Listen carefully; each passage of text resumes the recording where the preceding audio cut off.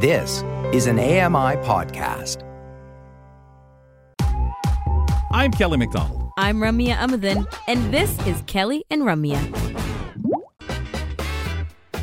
Welcome back. It's hour 2 of Kelly and Ramya. I'm Ramya. We're one step closer to the weekend and kicking that gateway to your weekend open, as Kelly would say. Now, he's not here to do that with us, but Danielle and I will do our best. She's got strong arms. She's a swimmer. I mean, it's been a while since you swam, you said, Danielle. Well, it's been a while since I swam in the lake. Okay. I found a pool that I like that's only about a 15 or 20 minute drive from my house, and I try to get there once a week or more if I can. But I was just saying to you, Ramya, that wetsuit weather is not quite with us, because if the water is, say, below about 8 or 9 degrees, it makes and you put your face in it, it makes you feel like your brain is freezing, and that's not a good feeling. Yeah, you don't have to convince me. Like, I totally believe you. Whenever I hear and we've talked about it on the show, actually, on our wellness segment, the conversation about ice bath or having a cold shower. It's great for your immune system, I guess, maybe. Whatever. I can't, in the winter, where I'm already cold and I can barely get the cold off, I'm not really willing to put myself in further cold temperatures. I'd never push you in, I promise. Yet. Thanks, Danielle. You're welcome. Awesome, Danielle. Well, I believe that we have with us our wonderful guest, gardener Susan Kearney, who joins us every Friday and connects us with nature. Hello, Susan. How are you? I'm good, thank you. I'm good. Oh, Susan, you have no idea how much I look forward to speaking with you. It's such a pleasure. And, especially at this time of the year, and I'm thinking about, it will be spring. Please say it will be spring. And yes. And looking forward to it. And interesting that bulbs are already coming up. You feel sorry for them because they're not going to survive. I know. It makes me, I worry. But today we're going to visit plant families with interesting and maybe even surprising relatives. Tell me, what got you thinking about this topic? Well, it is interesting. I love looking up the plant families, what they belong to, because so many of them are different. And that, wow, how did they go in that direction?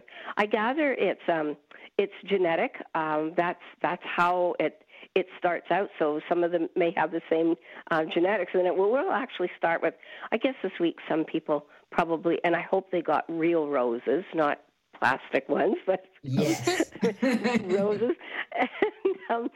And the rose family is very interesting. Because if you didn't get roses, you might have had some chocolate-covered strawberries. Yum. Strawberries is also a member of the rose family. What? Well, I knew that raspberries were, but I didn't know that strawberries were. That's fascinating. Yes, they are. It's the first time I'm hearing either of that.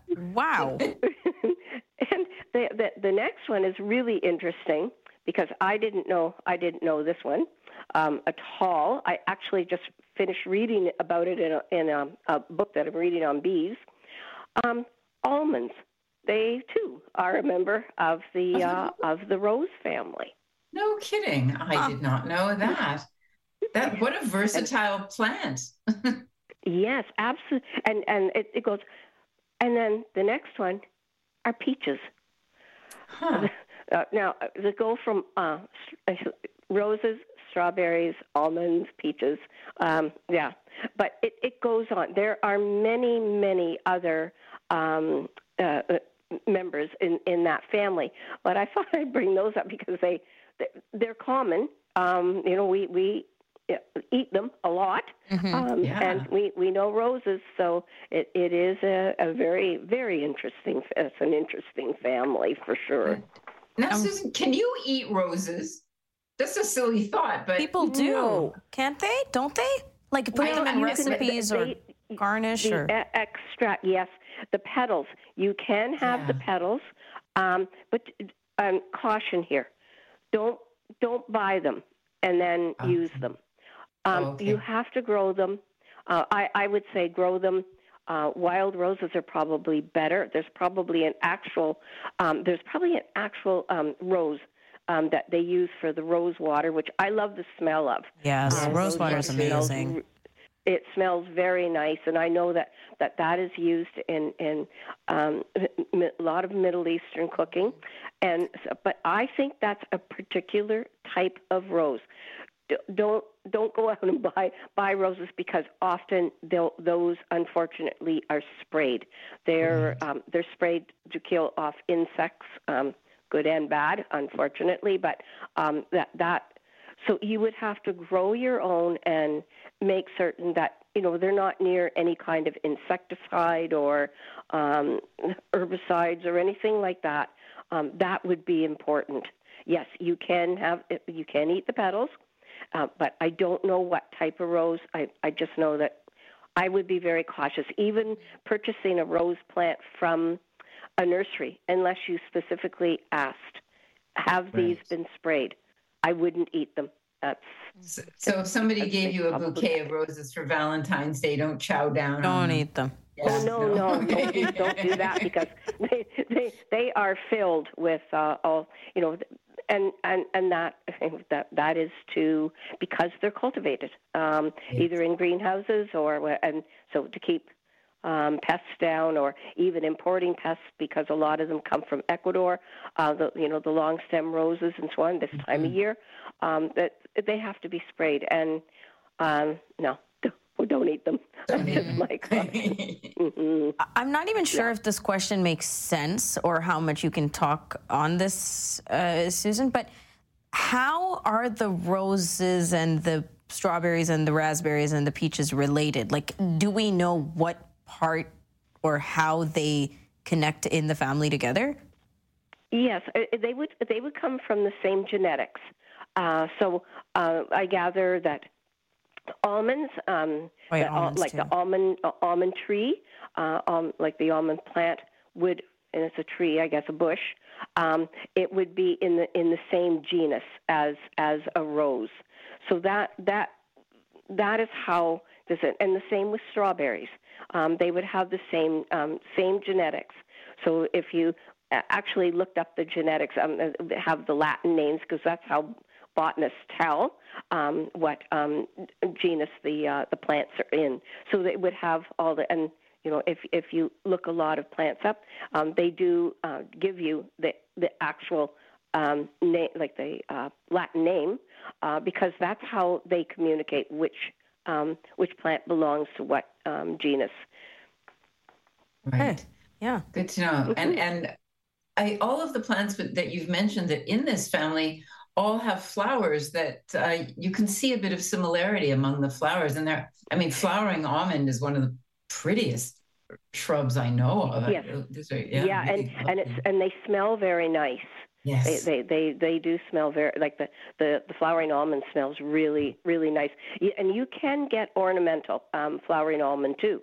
Not just the edible ones. You can. It also goes into the ornamental family too of flowering almond. So I was going to go home and do like a taste test. Rose petal, almond, raspberry, strawberry, peach, and say, do I taste the similarity? Probably not going to work, right? Oh, that's great. So Susan, no. We'll go to the next family. We yes. We eat a lot of buckwheat honey in our house. Have it in our tea and everything. What I found interesting about the buckwheat plant, and the reason why I actually researched it, I want to know more about it. It's a very interesting plant, and its family is very interesting because most of the plants I've never heard of. But then when I started thinking about it, I thought, yes, I have heard of them, but we actually get rid of some of the plants, which is unfortunate. One is knotweed. In the buckwheat family is knotweed, and knotweed is knotweed. Really? Actually, yes. Huh. Yeah. So is buckwheat not a wheat? It's not a grass? It's a grass. But I think it would probably. I would suspect that some people would think it was a weed. It is. It can be wild. We do cultivate it, but it can be wild. So yes, it would come under that. Like I guess some people would consider it a weed. They do with the knotweed, and they do with the smartweed. Now I've never heard of that one, but it must be very similar to the knotweed. I've never heard of smartweed. No, either had I, but it was in the same. It was in the same column with the knotweed. Knotweed, I know I have heard of, but the other one that really surprised me in this family, there are two of them, is sorrel, which is an herb, and I have never grown it, but it's I think rather a strong herb. What's the name again, Susan? Sorrel. Oh, I've had drinks made of sorrel. So good.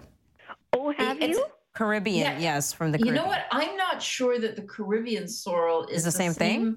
Yeah, because it's a leafy green that's very maybe bitter, right? That's what I hear about it, though. And I grew it in my garden for years, and last year it disappeared. It just when the leaves are young, it's very tasty. It has an interesting, almost nutty flavor. I actually love it. And I know that my grandmother used to make soup out of it. I've never grown it, but I thought the sorrel that were in, I thought that was a root, but I could be wrong. Or are we talking about two different things? I think we might be. Okay. I think we might. It'll be a good follow-up. Curious about that. Yes, it will be a good follow-up. But we'll all know this one, rhubarb. Oh, that's also in that family. Okay. And it's related. Buckwheat is related to rhubarb. Yeah, I know. I never knew that. It's a stretch, but yes, apparently they are. Very interesting. I wonder if my daughter is allergic to rhubarb. I wonder if she's allergic to buckwheat because she doesn't like it. When I've made a dish with buckwheat and she doesn't like it at all. I'm wondering if that's because of that relationship. Very interesting. That's interesting because I'm allergic to almonds. And when I eat strawberries, I get a rash. And I was always told, it's because you ate too many. That's not true. And now I know why. Because they're all related. Because they're all related. It may not have the same effect as the almonds, but strawberries are of the family. They're of that genus. So we got to let you go on that thought, but this has been really enlightening. Maybe we'll do a part 2. Oh, absolutely. I've got lots more. Awesome. Oh, thank you. Join us every Friday to talk gardening with Susan Kearney, and I can hardly wait till next week. Thank you so much. After the break, we're checking in with Ryan Huey for the Chatty Bookshelf. We'll be right back. Don't go away. There's more great conversation with Kelly and Ramya right around the corner.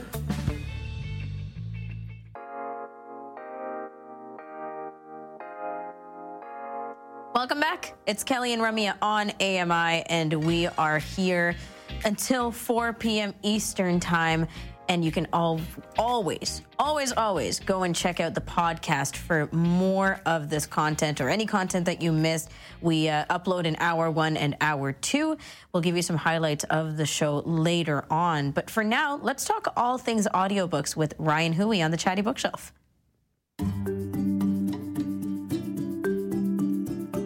Who knew an entire library could fit inside your pocket? I'm Ryan Huey. This is the Chatty Bookshelf, where we talk audiobook trends, news, and author interviews. Ryan, I have to say, it's been not like a heavy reading week for me, but a lot of book talk, just because we were featuring, Black History Month on this week's episode of AMI Audiobook Review, and just tons and tons of recommendations and book lists to go over for Black History reads and reading lists. So I am very excited to talk books with you still. Well, thanks for having me, and that's great. I love to hear when you're reading and doing the book chat. And I just started a new one this week, and it's fantastic. I'm about give or take 45 minutes in, and I'm hooked, and I'll probably finish it this weekend, if I'm being honest. Okay. Sci-fi? Like, what's the genre? I would say it's a thriller. It's called Last Flight, and 2 women meet in an airport, and to escape their lives, they switch identities, and that's as far as I got. It actually sounds really cool. So it's so good so far. Danielle, are you reading anything at the moment? I'm usually 3 or 4 things. I've got the upstairs book and the downstairs book and the audio in the car. And I'm reading a few things. I think I could qualify as an addict, but we won't go there. A really good multitasker at the least. I can say so fancy, upstairs and downstairs book. Wow. Okay, I like laundry room book. And that's right. Yeah. Kitchen book. You can't get bored, right? No. So yeah. I tried friend all the way from Japan, Jordan Rivet, she just released a book today. So it's a new series that she's starting. So I'm hoping to grab her to see if we can have her on to discuss a little bit. She's super excited about it, and we've been chatting probably for the last 2 weeks ever since she released the cover and everything. Yeah, we've been filling out, you have been doing an amazing job kind of filling out this year of Chatty Bookshelf with authors and narrators, guests to come, and it's so exciting. And if anything, like at the least, they're conversations we're having on the show and books for us to check out before or after to talk about them, so... There's no shortage, right? No. There's always something. And you know what? It's really great to have authors kind of reach out and say, hey, this is cool. What does this mean? What's the Chatty Bookshelf? What's AMI? And we can kind of go through and tell them. And then more often than not, people are interested. So it's really great. And Twitter is a wonderful tool to get out there and get in the book community. I don't know how we have time to do anything else but talk books and read books all day long, honestly. And garden. And garden, and cook, don't and tell eat. That to my boss. Yeah. Well, all right. I guess we're doing a few things. So what do you have? You talked about Twitter being a good tool. Let's just overall say the internet is a good tool for talking books. What do you have for us today this week? This is really cool. So there's a new, I don't want to say new website, but it's a website that's gained some tractions over the, let's say, last 2 or so years. And it's really cool because it features a ton of different things and it's geared towards a certain audience, but finding out that that's not the only audience that really likes and going to the site and getting in on the chatter. And it's really been just amazing because it's been featured on so many social medias and now in AudioFile magazine, which is kind of the top echelon of being featured when you're talking audiobooks, has featured them as their top story this week. So it's really, really cool. So what does this include? So it's called the Children's Book Site, and it can be found at childrensbookreview.com. And it's really interesting because the article that is featured, or I guess it would be an article. The article that is featured on there is the top 5 young adult and teen books. And what really caught my attention was it wasn't Ryan's typical, sci-fi or thriller or romance novels. There was a ton of different genres in there that you traditionally wouldn't see. And then if you break it down and go into the site even more, there's a list of all different books. There's curated lists by, this writer likes these books and here's what she recommends or here's what he recommends. And it goes on and on and on.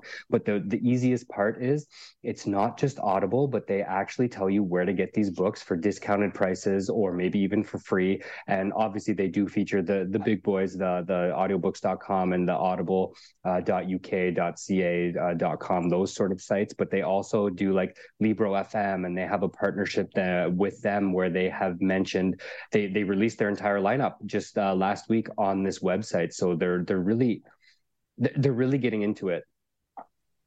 Yeah, it seems really is it fair to say niche? Like, I'm not sure, but they're catering it to an age group, right?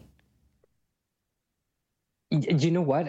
That's what you would think, but it's really great because it's sort of ebooks, audiobooks, and everything in the mix. So you can you don't have to go to the library or have the print copy in front of you, even though that's totally acceptable because we love everybody to read. But I think that this site has kind of been pushed out and really grown over the past few years to kind of include a great mix of everything. And that's what kind of drew me in. It wasn't just, hey, here's all the science fiction books, or hey, here's all this book or that this type of genre. I think they really do a good job of going in and featuring narrators, and they'll have small snippets of interviews with them and things like that. So it's really, really a cool site.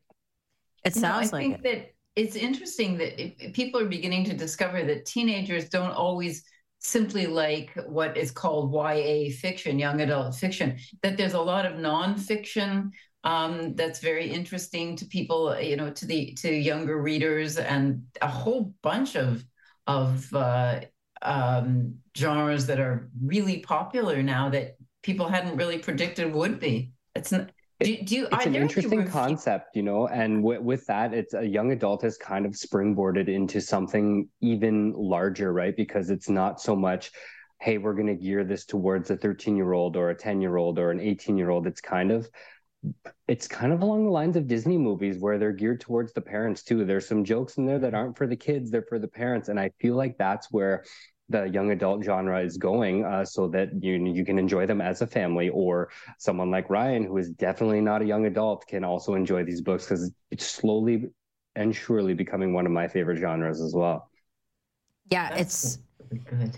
There's, I think the more that you offer and not necessarily presume that, this group of people will like this kind of thing, and just kind of leave it open, right? I mean, maybe recommendation lists and things like that, but leaving it open means that you have more people, especially younger people, exploring different genres. You want to tell us about this nonfiction one?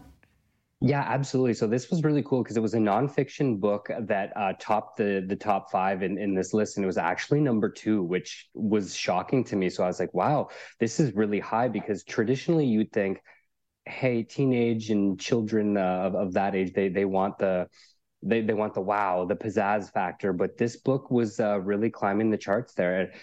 And it's called Better Than We Found It, Conversations to Kind of Change the World. And it's sort of a starting place for parents or teachers that might shy away, because each chapter has a different, I guess, social topic that is relevant to today's world and to today's teenager, where it kind of tackles some of those tough topics, right? Like gun violence or racism, talks about the healthcare system. And what's really cool is I actually read this book. It's 13 hours, so it's a longer young adult read.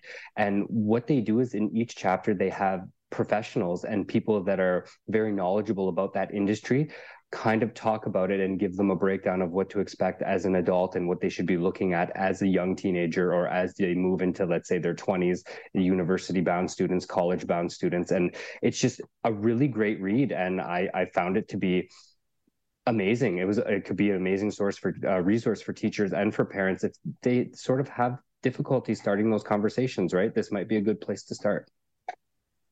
So this sounds like a really good idea. Now, do you need to read it all like sequentially, all the hours in a row, or can you pick and choose that by topic? You know what? So I'm very by the book. Yes, pun intended. So I read it, chapter 1 through 85. I forget how many chapters there actually are, but you could actually jump around. But when I was I bought it on Audible, but it is available other places. But when you can kind of, there's no chapter listings on Audible, like for title wise. So it'd just be like chapter 18. You don't really know. So it's kind of a guessing game. So you definitely could, but I think that might be more of a print or ebook sort of thing to do. And if that's the type of media that you like, then definitely you can do that. But yeah, there's no real sequential sequence that you have to go through to start or end the book.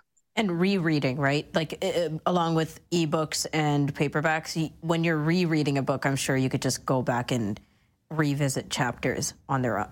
Yeah, so second time through, you can be like, I really like chapters 3, 9, 12, and however many, and then go back and kind of listen to those again. Or maybe I didn't understand this and I want to listen to these ones again. Or, maybe I want some input from mom or dad and kind of get them to listen along too. Particular guests as well, because there are some very intentional professionals and expertise being utilized in this book. There are, and I don't want to spoil it because I want people to read. I want people to pick this one up because it's actually really different, and it's really great, because I think that, like I said, it's number 2 on the list right now, and it just seems that wouldn't be a traditional book, and I'm hoping that it climbs a little bit further. I mean, it's a great resource, and it's interesting. It's not textbook style where they're trying to, essentially they are trying to teach you something, right? But they do it in such a way that it grabs the listener's attention. They've really catered it to the teenage audience rather than just writing it textbook style and talking down to maybe a young adult that doesn't have the life experience that someone my age or even older might have. Well, it sounds like a good book for families to listen to together, parents and kids, and start conversations. I really like this idea. Oh, it's a fantastic idea. And I hope there's more books out there, because you could almost do an entire book or an entire series on each chapter for each one, because there's such important issues that, maybe myself, some of these issues weren't as prevalent in my childhood, but right now with social media and mental well-being, that's a big one in there. They have a lot of stuff to go on that, and which you should or shouldn't be posting online. And you know what? That wasn't a thing when I was a kid. That's huge. Yeah. Now, I understand you have one more big thing to chat about, Ryan. What's that? Absolutely, guys. You're going to have to listen in next week, because we have an author-narrator duo, author Josh Riedel and narrator Torian Brackett, coming on to talk about their recent New York Times bestseller release that released 2 months ago called it's just a great book, you know what? And it's called Report Your Bug Here. It's sort of a science fiction, but the gist of the book is a dating service, like an app. So your Bumble or anything else like that. When you post a picture, it transports you to a magical world for an instant, and then you're back. And they're like, "Is this the bug? Is this a bug in the app, or is this supposed to happen?" And it's really a cool book. And there's a lot of things that I want to chat with them about. I have so many questions, and I know we're not going to get to all of them, but they're super excited to be joining us. And I'm glad that they're going to be my first author-narrator duo on the show together. So cool. Yes, I mean, like we said, you have a lot of guests planned, lined up, working in progress, working with. So we're really excited for Chatty Bookshelves moving forward. Thanks, Rye. Take care, guys. Have a good long weekend. You too. My gosh, I forgot all through the show that we have a long weekend coming up. Anyway, coming up after the break, we're revisiting and weighing in and reflecting on conversations from the past week. It's called Cut for Time. It's going to be myself, Danielle McLaughlin, and Grant Hardy after the break.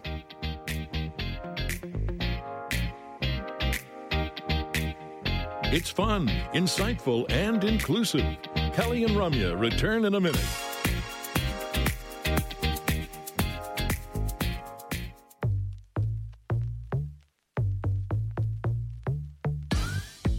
I do have a reputation for being forgetful, but specifically being forgetful about long weekends.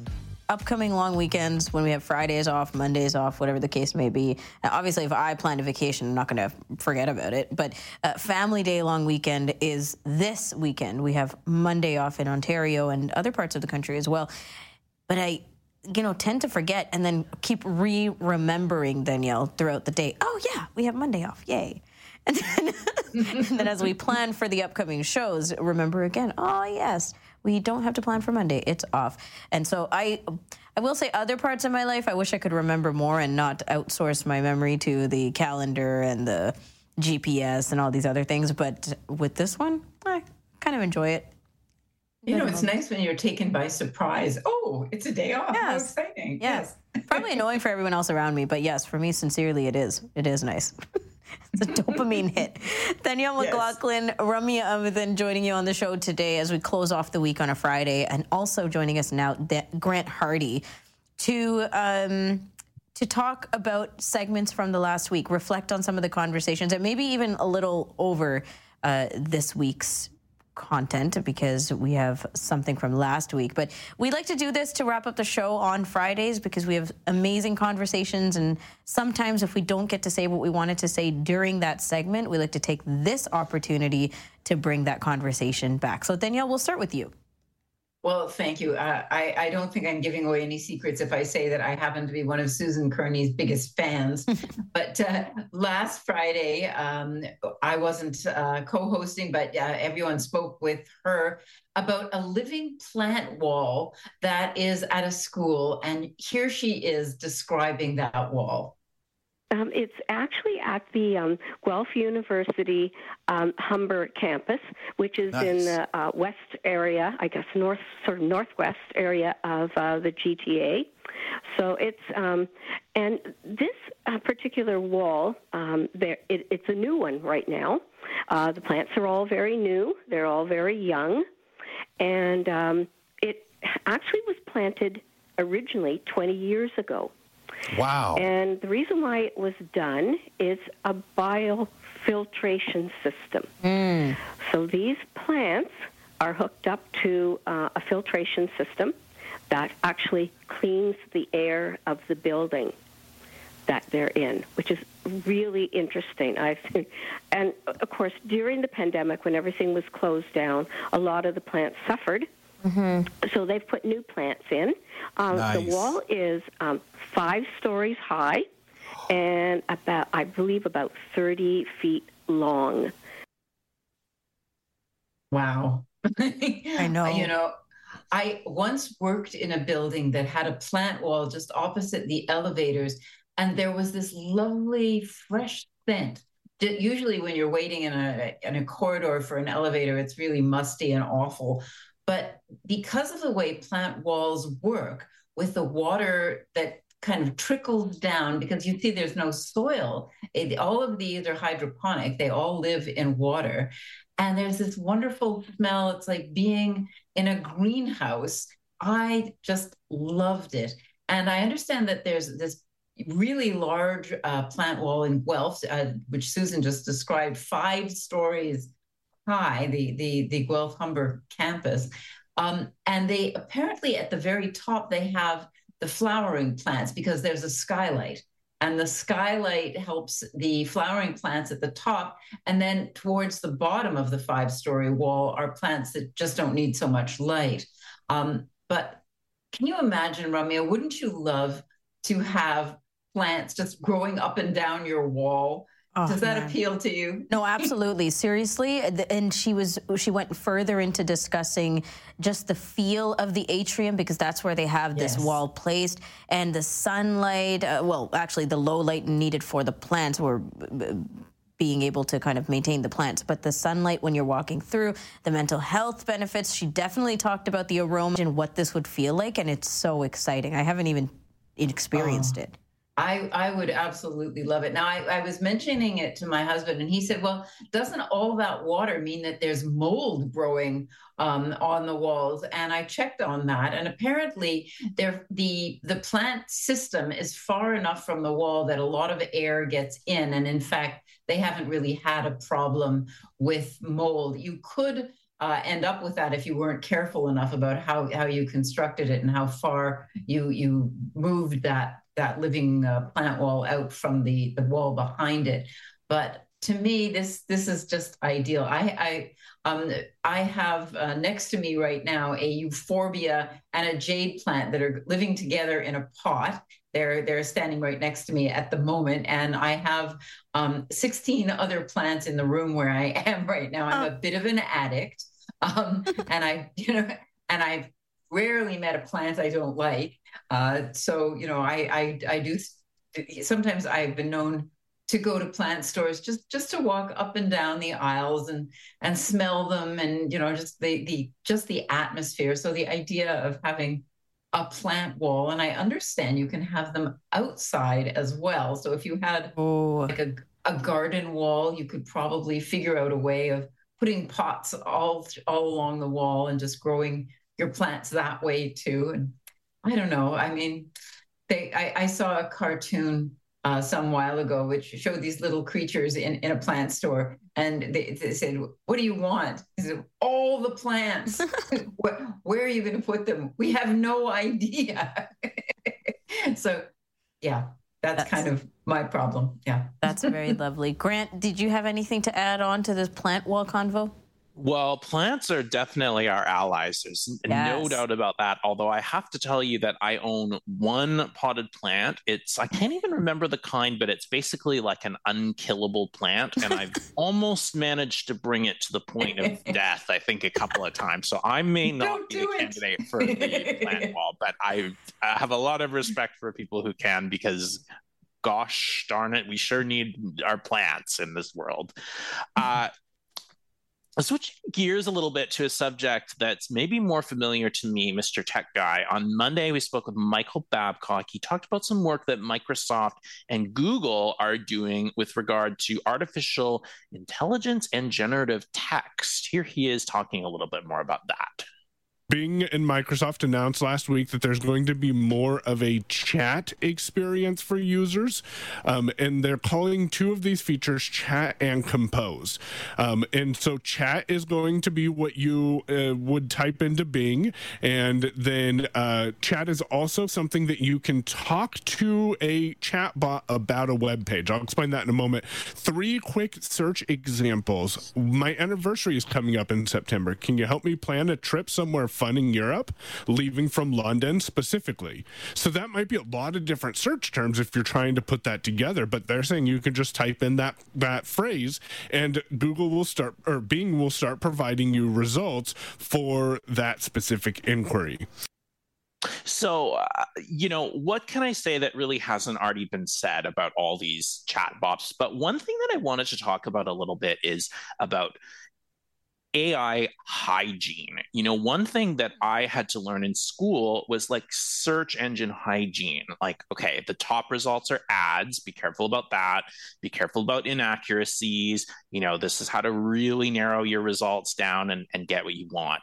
And I think the problem with these chatbots where everything is so opaque is that I'm a little skeptical when you get below kind of the surface level stuff that they're really going to deliver the information that you need. I've asked ChatGPT, for example, where would be a good restaurant for somebody who loves meat and also for somebody who's a vegetarian but doesn't like onions. And the results it gave were like very weird and not at all relevant. I also have to tell you, and I'm not going to share specific examples, but although it's trained to reject inappropriate and offensive requests, without much difficulty, you can actually get it to say some pretty offensive things, especially about my own disability. I was just curious to see if it could say anything offensive or untrue about my disability, and boy, oh boy, can it ever. So I kind of question how much racial diversity, disability awareness, just what sort of biases these things are fed. I think that they're potentially very powerful. Not sure what you guys think, but I just am concerned. People are talking about okay, there's going to be haves and have-nots for who has access to this, but also what kind of biases are we going to learn from this, and what kind of chat hygiene are we going to need to learn in order to use these appropriately? Gosh. Yeah, that's a lot to unpack. I mean, I worry about the biases. I worry that we will be so consumed by how easy and straightforward this is going to be, and how we can just put in, garbly goop into the search engines and come out with whatever we actually need. And that's anything from simple tasks like writing emails to planning a trip, right? And just have this thing tell us, because we're already seeing how lazy we can get with our smart devices and our smart speakers, specifically hey, Google, is it okay? Oh my gosh, I'm so sorry for triggering everyone's Googles. Is it okay for me to feed my dog this? And then they tell you a snippet and boom, we take that for gospel. And I think that is very, very worrisome. And for me, someone who just, doesn't do a lot of this stuff, and I haven't barely even explored ChatGPT, I'm worried that we're just going to jump into it so quickly. We're already seeing the competitive side of it. We're already, noticing how bad it can get. Well, and if you're in academia and you have students using it, it's a pain for people to try to winnow out what they actually wrote and what ChatGPT gave them. Yeah. And regulate. And we're seeing the fact that we have to deal with these kind of things anyways, right? Then through the pandemic, open book exams had to be the way, because you're doing your exams from home, you have access to the internet. There's no way for people to regulate non-internet use or whatever. So I'm curious about how we're going to respond to that aspect. It'll be interesting. Mm-hmm. But great commentary, Grant. On Tuesday's show, before we wrap, on Tuesday's show, we talked to John Melville on our Collections and Hobbies segment, and here he is touching on collecting newspapers. I'm holding up a picture of the San Francisco Examiner from October 16th, 1989, which was when the last major earthquake hit San Francisco. And as we can see, or as I can say, it's quite yellow because when newspapers get exposed to sunlight, they're going to start to deteriorate, right? So you do have to kind of keep them away from ultraviolet light, if you want them to last. But then some people like that yellowing look too, and it certainly, you can't avoid it sometimes. But I do my best just to protect the stuff, Yeah. What's the date of that again, John? October 17th, 1989. And I'll tell you just the connect, because I mentioned that I'm connected to my stuff. It wasn't because of the earthquake or anything else, but October 17th, 1989 was the first day I started an overnight shift at a radio station. So it was like my first official job in radio. And I remember because we were opping overnight and the news was coming in about this earthquake in San Francisco. It was actually the Blue Jays. Oakland Athletics were playing the San Francisco. Help me out there, Kelly. Giants. The Giants. The Giants. Watching the game. We were watching the game too, right? And we had Tom Cheek and Jerry Howarth there, and they had to run away from everything that was going on at the time, get safe. But that was the day I started in radio, so it's kind of cool to have that little memento of a very tragic event. I loved that story. I loved revisiting that so much. John Melville, one of many people, obviously, who has been able to keepsake things from the past, and not just for his own personal sentimental reasons, but then when you share it like this on our collection segment, which is one of my absolute favorite segments of the month, to be able to talk about pieces of history, times in history where these things existed. And although we may feel now that we're so far from something like reading a physical newspaper, I know not everybody's on that boat, but I'm saying for myself, it's still like incredibly amazing to go back and revisit that with him. And then there's a part of me that's kind of sad that now we live, again, speaking for myself, I live so minimally. Like there's absolutely barely anything that I keep. I have maybe one box, like a memory box, an ottoman of things that I've kept from my lifetime. And even that is absolutely minimal. Like I will keep something on my dresser and leave it there for 3 days. And I say, if by the third day I really want to keep this, then I will put it in the memory box. If not, it's getting tossed. And I move around so much and that kind of thing. But I admire people who can keep collections and who can store things nicely and then be able to cherish, these things years later. But I don't know if either of you had a quick thought around that. Yeah, I find it really interesting, like digitally, how it's just so much harder to keep archives now, like those mementos. I was trying to open some documents that I found, some old documents that I created on an old Braille note, and I can't open them because they're not supported on my newer devices. Right. So, you look at like kids, 50 years from now, are they going to be able to plug in their grandpa's hard drive and, view the family photos? Like it's a whole different sort of ball game. And of course, digital rights management and all that stuff, companies can just switch off the lights and you're done. Can't access it anymore. Yeah, because it's not even us saving it. We're saving things in the cloud. It's so true. Danielle? Well, when I left one of my workplaces, I had a whole bunch of floppy disks, and then quickly got to the point where there was nothing left that could read a floppy disk. So why keep it? I mean, it's really getting to be an issue. But I have boxes and boxes of photographs from my grandparents. And I have no idea who the people are. So if you are going to keep things, make sure that they have labels of some kind so that the next generation knows what on earth they're looking at. I even have some of my mother's kitchen equipment, and I'm not sure, what does this thing do? Gadgets over all generations. All I know is it sparks when you plug it in. That can't be good, but it must have done something. Oh no, that wasn't even a plug. Oops. Okay. Oops. Yeah. Grant, thank you for joining us. Have a fantastic weekend, guys. You too. A long one at that. Danielle will be back. We're going to wrap up the show together, and we're going to tease some of the Tuesday episode of Kelly and Ramya, as well as find out things going on over the weekend on AMI Audio and AMI TV. We'll be right back.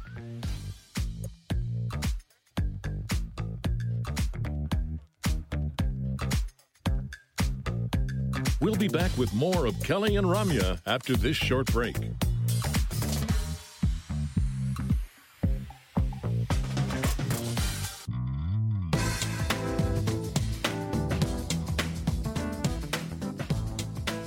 It's Kelly and Ramya on a Friday afternoon. We're just mere moments away from kicking open that gateway to your weekend, your long weekend.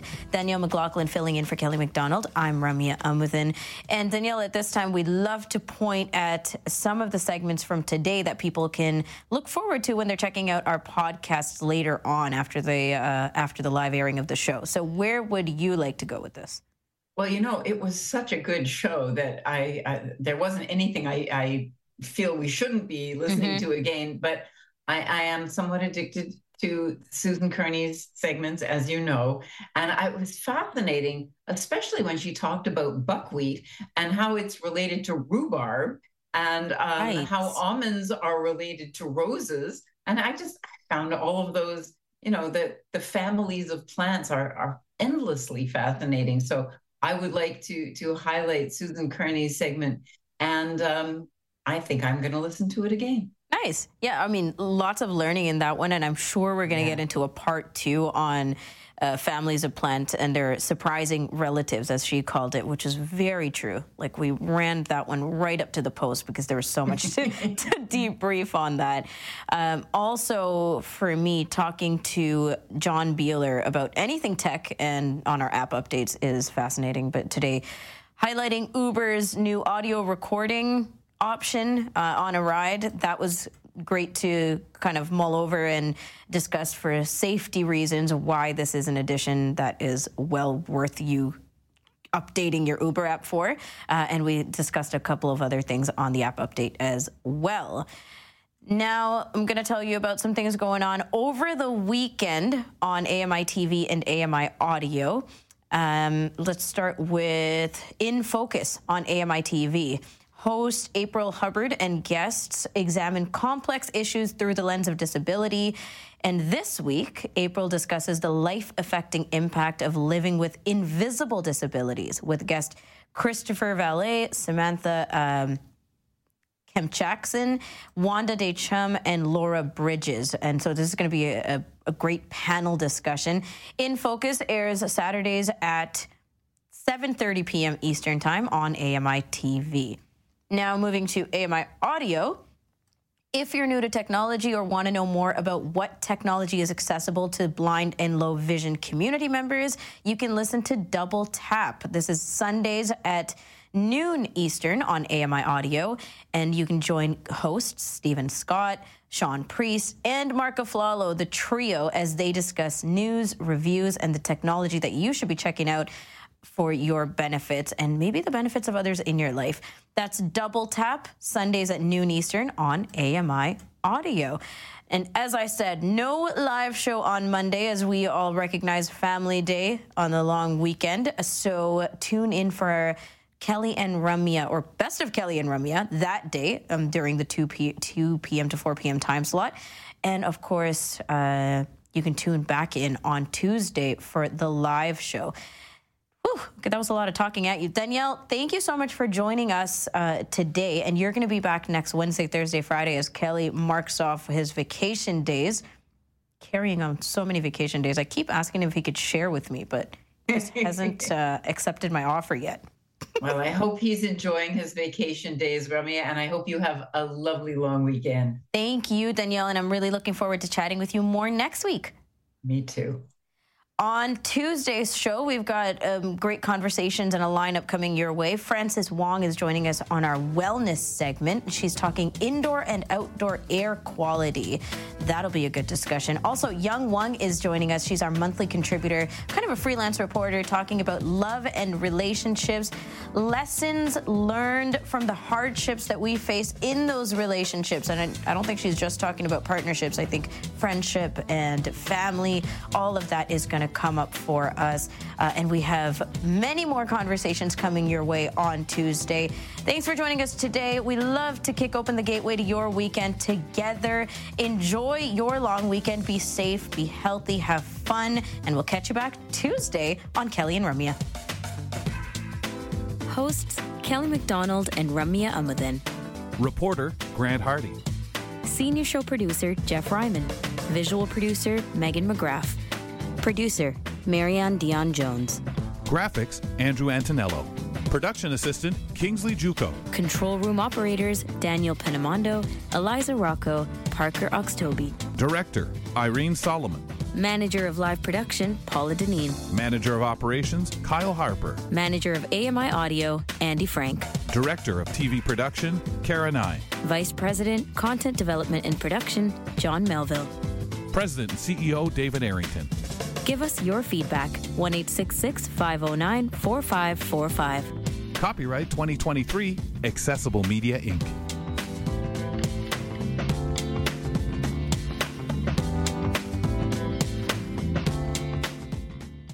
Hello, I'm Sean Priest. Join me monthly for Sean of the Shed, where I introduce you to all the technology that can be so useful to us as blind or partially sighted people. Find Sean of the Shed wherever you find all your podcasts.